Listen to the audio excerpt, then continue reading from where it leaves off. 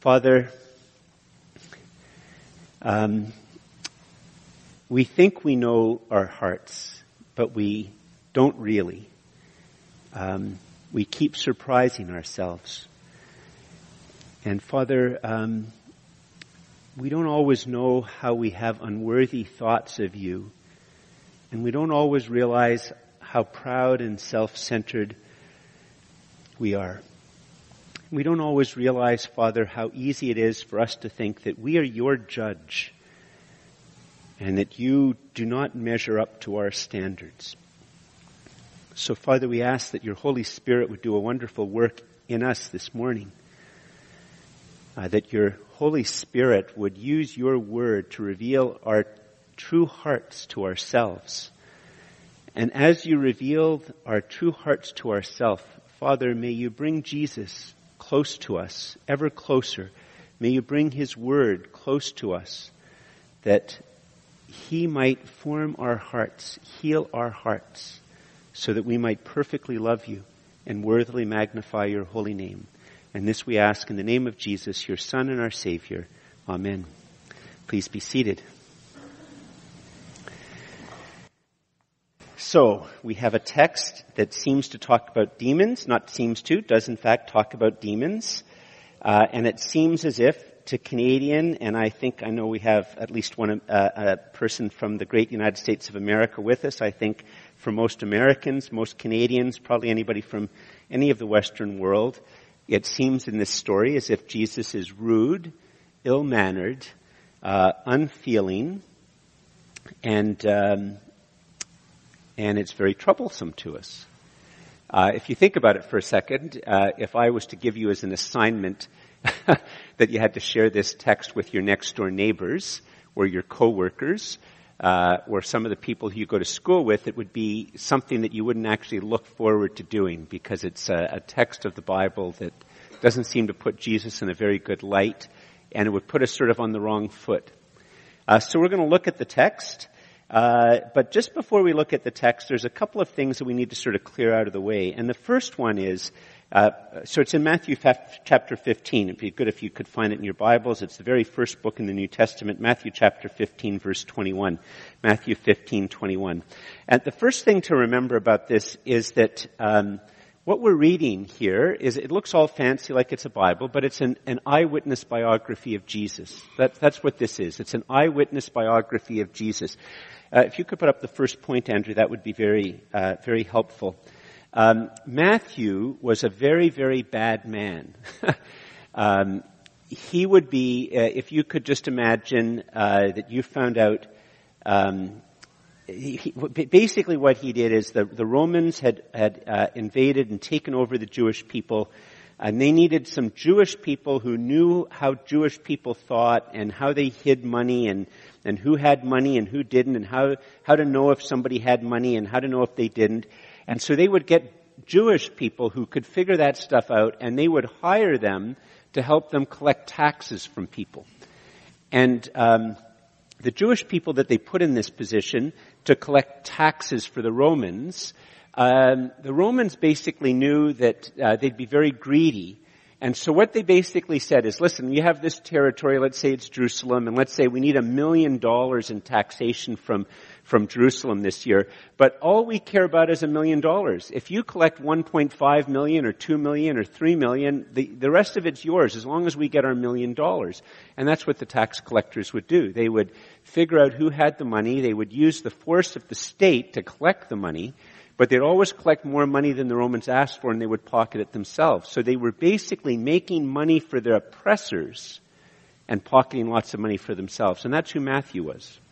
Matthew was a person who had done that for his living for quite a few years, until one day he met Jesus, and his life was completely and utterly turned around. And what we're reading here is an ancient biography written by an eyewitness while eyewitnesses were still alive.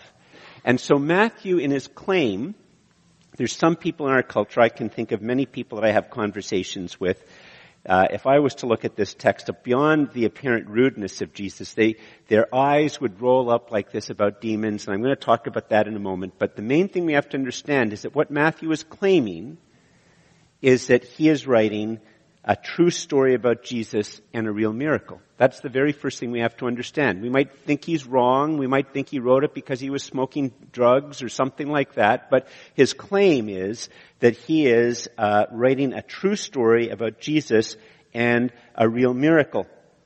And just as a bit of an aside, if you go online to look at Dig and Delve, the web page, and you go to the very first year, there's a man by the name of Craig Evans, and one of the things that he shared with us, this isn't actually very well known. When you see things in the newspaper, on CBC, or in blogs or whatever about how, the Bible is just so stupid and the New Testament's all wrong and it's all not history, blah, blah, blah, blah, blah, blah. One of the things that he shares is he gives a list of the important Jewish archaeologists who used the New Testament to make archaeological discoveries in Israel. Not Christian archaeologists, Jewish archaeologists, because the Jewish archaeologists have found how accurate the New Testament is. So they'll read the New Testament not to learn about Jesus, but to look to see where a gate should have been or where this might have been or something. And they use it to actually make archaeological discoveries. And it's one of the many reasons that from a scientific and historical point of view, we can believe that this is actually an eyewitness testimony of Jesus and what went on. Now, we'll start to read. Actually, no, we won't start to read. If you could put up the next image, Andrew, that would be very, very helpful. One of the things we have to understand, that's a picture by Caravaggio. I don't know if I'm pronouncing this correctly. Another thing to help us to understand the importance of the fact that Matthew here is claiming to write an eyewitness testimony that he'd been a very bad man whose life was changed, is that to the extent that we know anything about what happened to Matthew, Matthew was not only an eyewitness of these different miracles that happened, he was also an eyewitness of Jesus' death, so to speak. He knew that Jesus was crucified. He was an eyewitness of the resurrection. He was an eyewitness of the ascension. And that was all part of the thing which completely and utterly changed his life. And Christian tradition, which goes back very, very long, said that Matthew died celebrating communion in Ethiopia, that he actually was so concerned to tell people about who Jesus is and what he'd accomplished. He took the gospel all the way to Ethiopia, and while he was in Ethiopia, at the order of the king of Ethiopia, he was stabbed to death while he was presiding at the Lord's Supper, something that we'll be doing in a few moments. And this, of course, this isn't an actual depiction of it. It's an artist's rendering from around the year 1600. Just a little aside, the painter who painted this painted himself as the one who's doing the murder of St. Matthew. Well, let's look at the story. And if you turn in your Bibles to Matthew chapter 15, verse 21, here's how the story goes. And Jesus went away from there and withdrew to the district of Tyre and Sidon. And behold, a Canaanite woman from that region came out and was crying, "Have mercy on me, O Lord, Son of David. My daughter is severely oppressed by a demon." Now, there's a couple of things here. Just pause in the reading of the story. So one of the things I'm not going to do today, I'm not going to give you an argument as to why you should believe that demons exist. We know that this is an eyewitness. Matthew is writing an eyewitness biography. A woman came and said that her daughter was oppressed by a demon. And we're going to see what Jesus does about that. So just a couple of things, though. I'm going to be preaching on the story of Jesus and the Gadarene demoniac in a couple of weeks' time. And at that point in time, I'm going to say more about demons. But what I want you to understand is this. The Bible believes that demons are real. Jesus taught that demons are real. When I talk to people who say that science and medicine has proven that demons don't exist, I always tell them that's completely and utterly not true. It's completely and utterly not true. They get very offended. I say, no, they assume that demons don't exist. They've actually never tried to prove that in fact, they couldn't prove that they don't exist.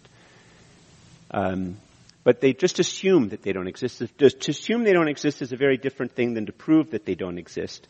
And the fact of the matter is that there are scientists and doctors who do believe, like most Hindus, most Muslims, most Buddhists, most people who practice traditional religion, most Canadians, that in fact demons are real. And so we have here a story about a demon. All I'll say is that it's only in the Bible that we really understand who demons are. The Bible claims that demons are, in a sense, pure spiritual beings that are evil, that at different times interact with us human beings to harm us. And so most of the depictions in movies and television about demons are wrong because they try to connect them with forms of energy or matter, and doesn't actually make any sense if you really think about it. But that's what's being portrayed here, that there is in fact an entity like a demon that can in fact interact with human beings, and they only interact with us human beings in a way that's going to harm us. But they're pure spirit. And what's happened is that this young woman is being oppressed by a demon, and her mother comes to Jesus. She's not going to one of the shamans or the local priests or to heal the daughter. She comes to Jesus. Now, there's a couple of other things here which are very important. We're just very used to when we watch a movie or read a book that there's certain things that a movie director will do to help us to understand the character. They might use it to play with us a little bit. Often in movies, they'll either use a visual cue or some type of music. They'll use music to understand that as you're walking towards that door, there's something evil at that door. The music, they use the camera angle for the slow motion, maybe something a little bit out of whack. The music comes, and as soon as we hear the music, emotionally and imaginatively, we know that there's something evil which is going to be going on there, or something wrong which is going to go on there. And that's not just a modern invention. It's gone on throughout. As long as there's been people writing, there have been things like that. And so one of the things that Matthew does here, which doesn't do anything to us, but would have been very important to his early readers, is he says that she's a Canaanite. And he says where she is. And for the Jewish readers who would have been reading this for the first time, what they would have instantly gone is, oh, Canaanite, the ancient enemies of the Jews. So Jesus has gone to the land of the ancient enemies of the Jews, and he's having an interaction with a person who is one of the ancient enemies of the Jews. Doesn't necessarily mean she is, but that's what it would be like. It would be as if you were watching a movie set in the 1940s or 1930s or 1950s, and you see a black man or a black woman, and they leave Detroit or they leave New York City or they leave Chicago, and they go to Alabama into an area which is all white. And all of a sudden, you see the black man, you see a group of white men coming towards him, and if you're watching that movie, you start to feel tension immediately. And Matthew is trying to communicate that to us. We've lost the sense of imagery, but that's what the original readers, they would have tensed.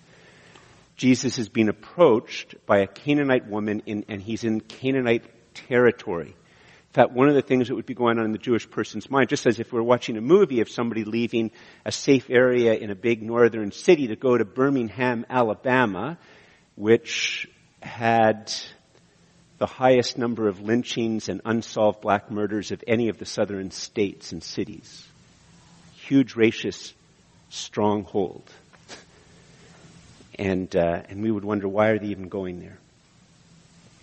And the readers are wondering, why is Jesus going there? Canaanite. Woo, they get worried. And she makes this call, and I'm not going to, we've already said much I'm going to say about demons. So what goes on? What happens? How does Jesus respond? Does he run away? What happens? Verse 23 and 24 tells us what happens next. So she's calling out and the original language call out means, I tried to imitate it when I was reading it earlier, that she calls out really loudly. You know, she's in a sense yelling, have mercy on me, O Lord, Son of David, my daughter is severely oppressed by a demon. Verse 23, but Jesus did not answer her a word. And his disciples came and begged him, saying, send her away, for she is crying out after us. And then this next little bit's very puzzling because it's actually not clear who he's speaking to. But what we see is that Jesus speaks. And what he says is, I was sent only to the lost sheep of the house of Israel. Now, this is, for us Canadians, a very disappointing answer. In fact, if you read the scholarly literature on this subject, believe it or not, many of you will maybe easily believe it, there's a whole range of scholarly opinion that believes that this woman is confronting the racism of Jesus. And that's completely wrong, by the way. As you'll hear the rest of the thing, they're misreading the text. In fact, they're actually failing to read the text and see what's actually going on here. But we see this very, very disappointing answer. I mean, on one level, all of a sudden, we're basically sympathetic with this woman whose daughter is in trouble.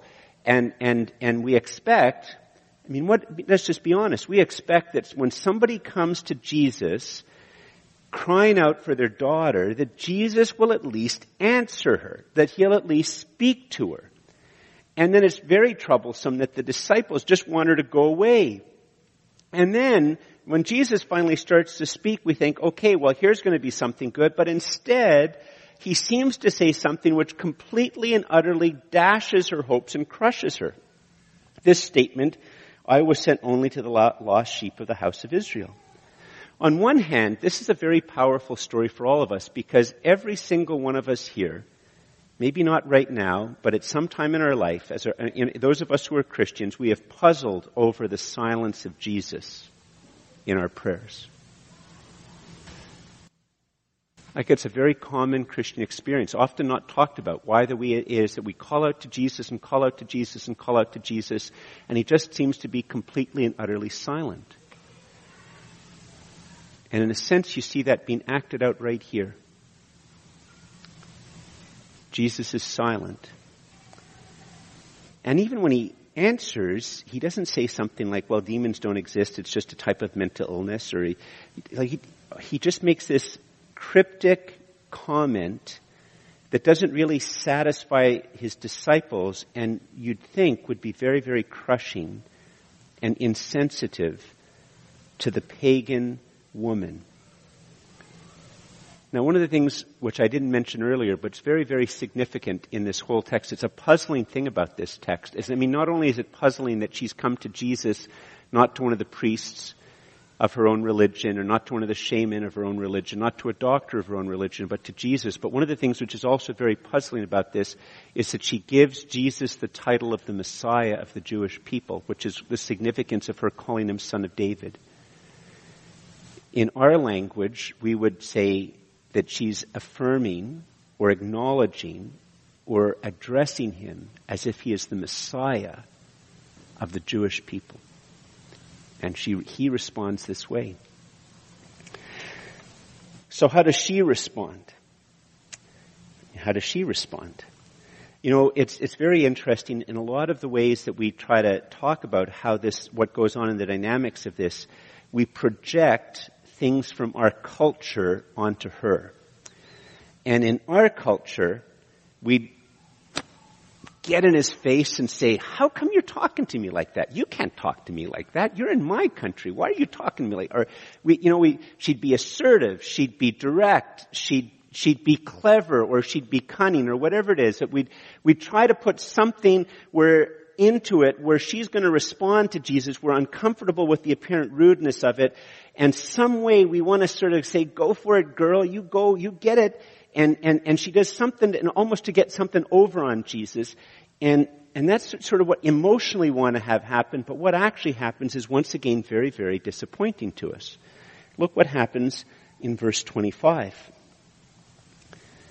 But she came and knelt before him, saying, Lord, help me. And his response is unbelievably puzzling to most Canadians, most Americans. He answered, it is not right to take the children's bread and throw it to the dogs. Rather than being a feminist hero, she falls on her knees at Jesus' feet. And she calls out for mercy. And he looks at her and said, it's not right to take the children's bread and throw it to the dogs. And for almost every Canadian, we would want to say, time out, Jesus, can we do a do-over for that? Like, that's not the way you handle this situation.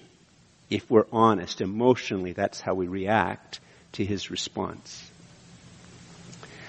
By the way, the word for knelt in the original language in almost all of the New Testament is usually used as a reference to a way of humbly bending the knee to pray to God. And that's the word that's used for knelt. And there is something else in the original language, which isn't captured in the English. There's basically two words that are used for dogs in the ancient language which this was written in. And generally speaking, the most common word for dog was the word for like mongrels, scavengers, wild dogs. Dogs, I guess, had escaped and they just roamed in cities and in the countryside, and they would often have rabies and be diseased in other types of ways, and they would steal food, and they were a bother and they were a hindrance. And of course, to call somebody that type of dog was a great insult. But the word for dog, which is used here throughout the story, is a different word for dog. It can sometimes be translated as little dog. Sometimes it can be translated as house dog. But fundamentally, it's a pet. So what Jesus is saying to her is, it is not right to take the children's bread and throw it to the pets, which still has a great deal of a sting to it. How does she respond? But, actually, before we read anything, I was talking about this sermon with somebody just last night. We had some company over, and they asked me what I was preaching on today, and I told them, and they said, "Oh, that's a very interesting story," and they began to give me, one of them began to tell me how they interpreted the story, which actually had a lot of the fact that the woman was able to sort of do something to Jesus and be assertive, and she really liked how she was really assertive, and I didn't tell her that's actually not what the Bible text actually says, that she falls on her knees at his feet.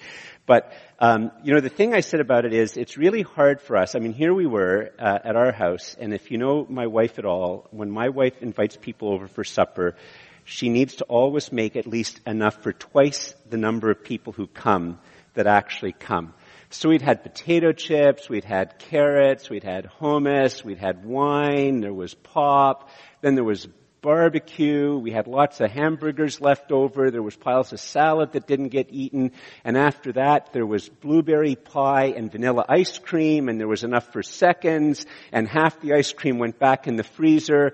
And I just said, when we read a story like this, when Jesus says it's not right to give the bread to the children, and we're sitting here at a meal like this, like every single one of us could have had another hamburger, and we couldn't have all had another piece of blueberry pie, but if we divided it, we would have all been satisfied. In fact, one of the people did have a second piece of pie. We could have all had at least a second scooping of ice cream. And I said, when we read a story like this, we don't really understand, but for most of the world, that's not what a mealtime is like. For most of the world, at the time of Jesus, in fact, the entire world at the time of Jesus, they were one bad harvest away from starving to death. One bad harvest away from dying. And throughout most of the world, even today, you don't have 3 or 4 or 5 meals, and you don't have a choice as to whether you're going to have a paleo diet or this diet or that diet. You're just hoping there's enough food to eat. And if you are in a world where there's enough food, see, at our supper table last night, Louise did feed the dogs before she fed us. But not only do we have all that food, I mean, the fact is we have freezers full of food. We could have just kept cooking and cooking for quite a while just with the stuff that we have in our house. But for much of the world, that's not what life is like. And if you're in a situation where there's very little in the cupboard, and you hope you get paid, you hope that the landowner that you're working for doesn't stiff you and not pay you, and you hope that there's enough grain and there's going to be enough food, but you have enough bread for today. If you're in that type of world, you definitely want to make sure that everybody in the family gets fed before you start giving it to the animals.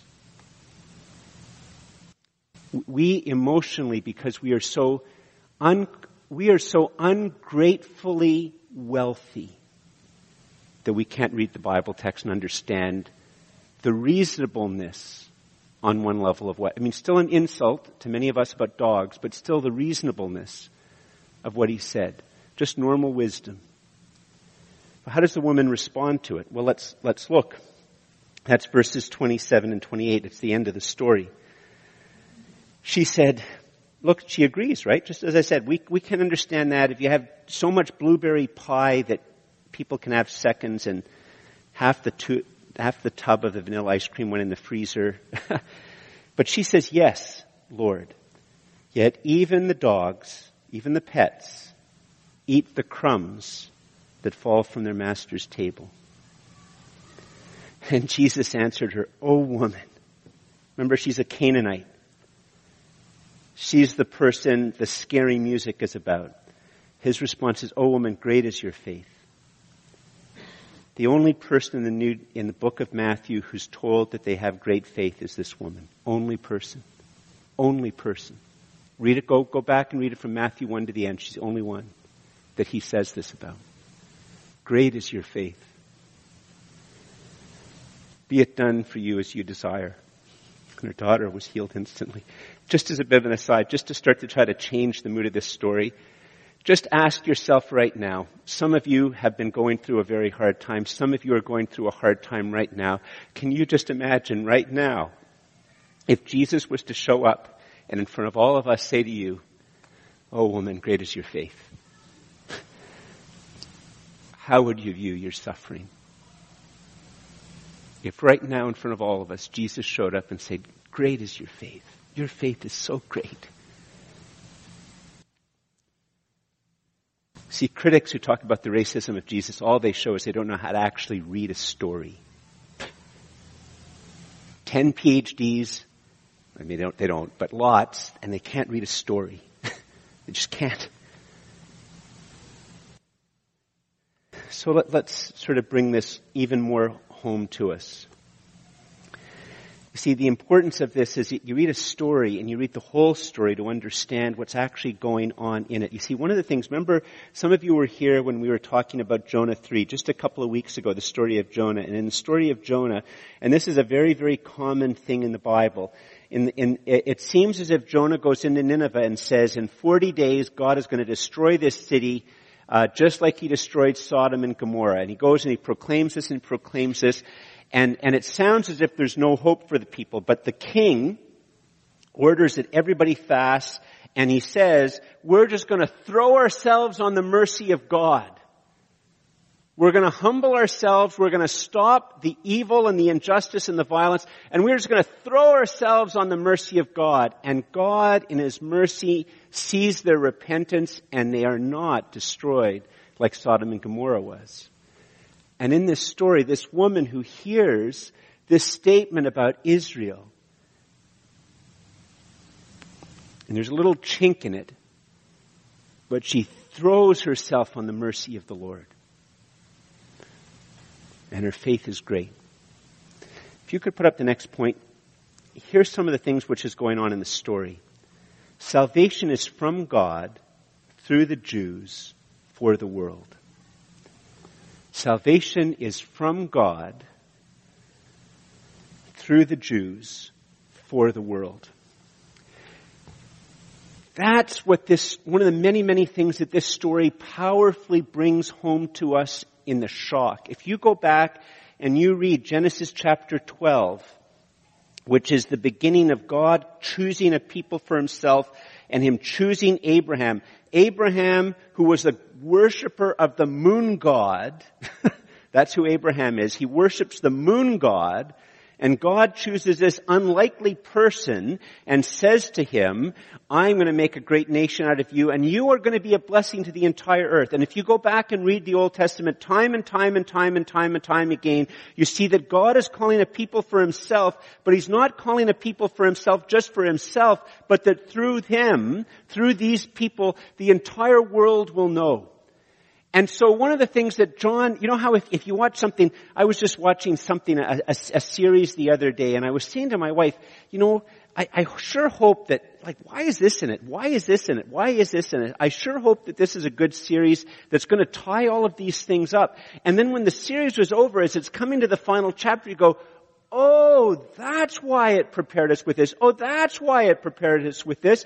And so if you go back and you read the entire Gospel of Matthew, how does the Gospel of Matthew end? For evangelicals like us, it's one of the most important parts of the Bible. The message of the Matthew ends, the final words are, Jesus appears after he has died, he's resurrected, he appears to all of the disciples and he says, go into all the nations. and make disciples, teaching them to obey all that I have commanded you. And lo, I am with you to the end of the age. And they're going to go, Jesus went to the Canaanite land. He commended the Canaanite woman as being a woman of unbelievable faith. He was preparing us for this remarkable claim that we are to go even to our historic enemies and tell them about Jesus. And that some of them are going to respond and believe, and we are going to have to get over the fact that they are our historic enemies.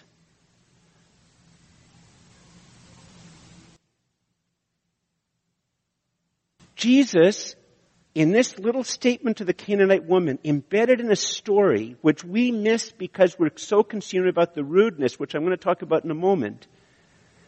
He is helping us, as all stories, to enter emotionally and imaginatively in to not only summarizing the entire Old Testament, but he's prefiguring and preparing us for Matthew 28 and the book of Acts and all of the epistles. And the fact is this: at a political level, yes, we should be worried about North Korea and Iran. We should be. But you know, as Christians, we're not just Canadians. You know what we should also be praying? That the gospel will go to Iran and North Korea. That's what we should be praying. That should be our heart. The world will have enemies and divide the world, and we are to view an enemy group. We're to be as wise as serpent, as innocent dove, but our heart is to break. I think it is a great, wonderful thing of the humor of God that He would put our office and our ministry space in the gay village. Every day I walk down Bank Street, I'm reminded, all the signs. I go into the stores, the rainbow. I am to pray that many people who identify in such a way will come to know Jesus as Savior and Lord. They're not my enemy. They're not the other. I'm not to be afraid of them. I'm to pray that they will come to know Jesus. And so are you. Salvation is from God through the Jews for the world. One of the things which is very interesting about the Jewish people is that if you were to go back to the time of Jesus, all the smart people, you go to the Oxford of the day, you go to the University of Toronto today, you go to the Yale and Princeton of the day, and what do all the smart people know? There are gods that exist. That's what all the smart people know, and not just the smart people, the dumb people know that. Everybody knows that. There's only one people on the entire planet who are so stupid that they don't know what all the smart people know. There's one people that God has provided through the prophets and through the Old Testament, what we call the Old Testament, through the law and through the history and through the prophets. They've come to disbelieve in the existence of gods, to understand that there is only one God. And in a sense, all of the gods of the ancient world were like superheroes today. It's a very, very interesting thing. You know, we have all these superhero movies. They make billions and billions of dollars. And then, of course, there's a small subcategory of superhero movies that try to imagine what it would be like if there really were superheroes. And in most of those ones, people actually don't like superheroes. Why? They keep wrecking all the buildings. They wreck the road. They cause endless collateral damage. And if we actually lived in a world where all of a sudden there's a superhero and wham, all of a sudden they take the roof off of this place, and some of us are all captured with the rocks falling on us, we're all beat up and banged up, we'd say, maybe there shouldn't be maybe we want to make Ottawa a superhero-free zone. So when you actually look at it, so here's the thing. You have this people who are trained to understand that there are no superheroes. They're the only people group who understand that superheroes are an invention of the imagination. And now you have a man who comes and walks among them, and he can be standing there, and if you were there, you might see the flakes of pita bread in Jesus' beard. And you might see that there's a little bit of hummus right over here that he didn't take away, and none of the other guys said, by the way, Jesus, you got hummus right here? some tabbouleh in his teeth, like he's human. And by a mere act of his will, he casts the demon out and banishes it and gives her peace. Just by a mere act of his will. See, the story is teaching deep theology. If you could put up the next point, Andrew. What this story is teaching us is only one far greater than a demon can merely will the demon's banishment and bestow peace. That's what happens in the story. It's done. And it's gone. Who is this guy? They of all people would get what we don't get because we just think it's just religious, it's just spiritual. But remember, that's why I went on at the beginning of this thing about what Matthew is claiming is that he's writing an eyewitness biography of what really happened with Jesus. And if this really happened to Jesus, if Jesus merely by willing it can banish a demon and bestow peace, who on earth is he? And what on earth does it mean?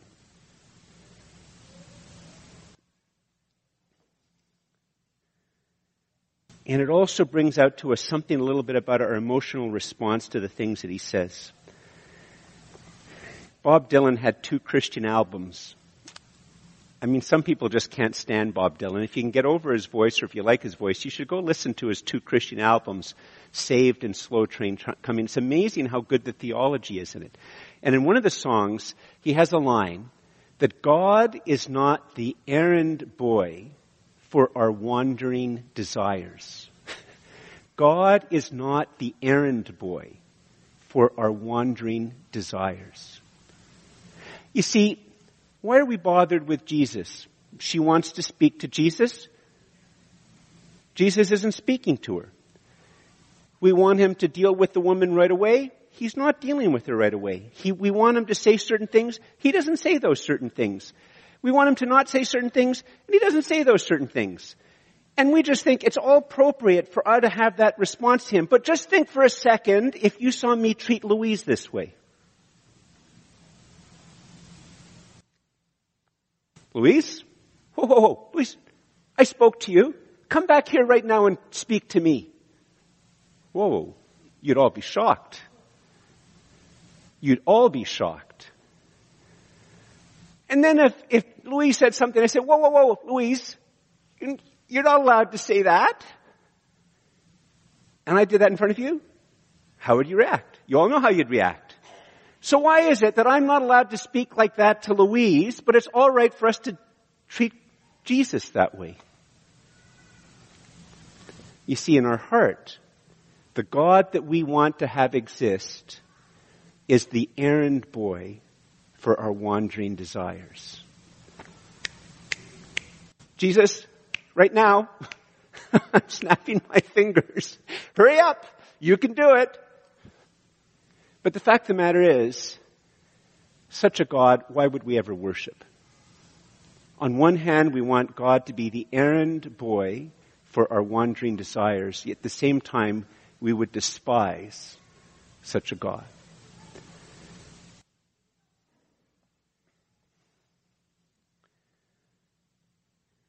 So what we see in this story is one far greater than a demon can merely, only one far greater than a demon can merely will its banishment and bestow peace. And what we see, if you could put up the next point, Andrew, is what we're prepared for is through the series of stories and through these series of miracles which are revealing not only our heart and how we treat God and how we think of God, that we are over him, that we are his judge, that we want him to be our errand boy.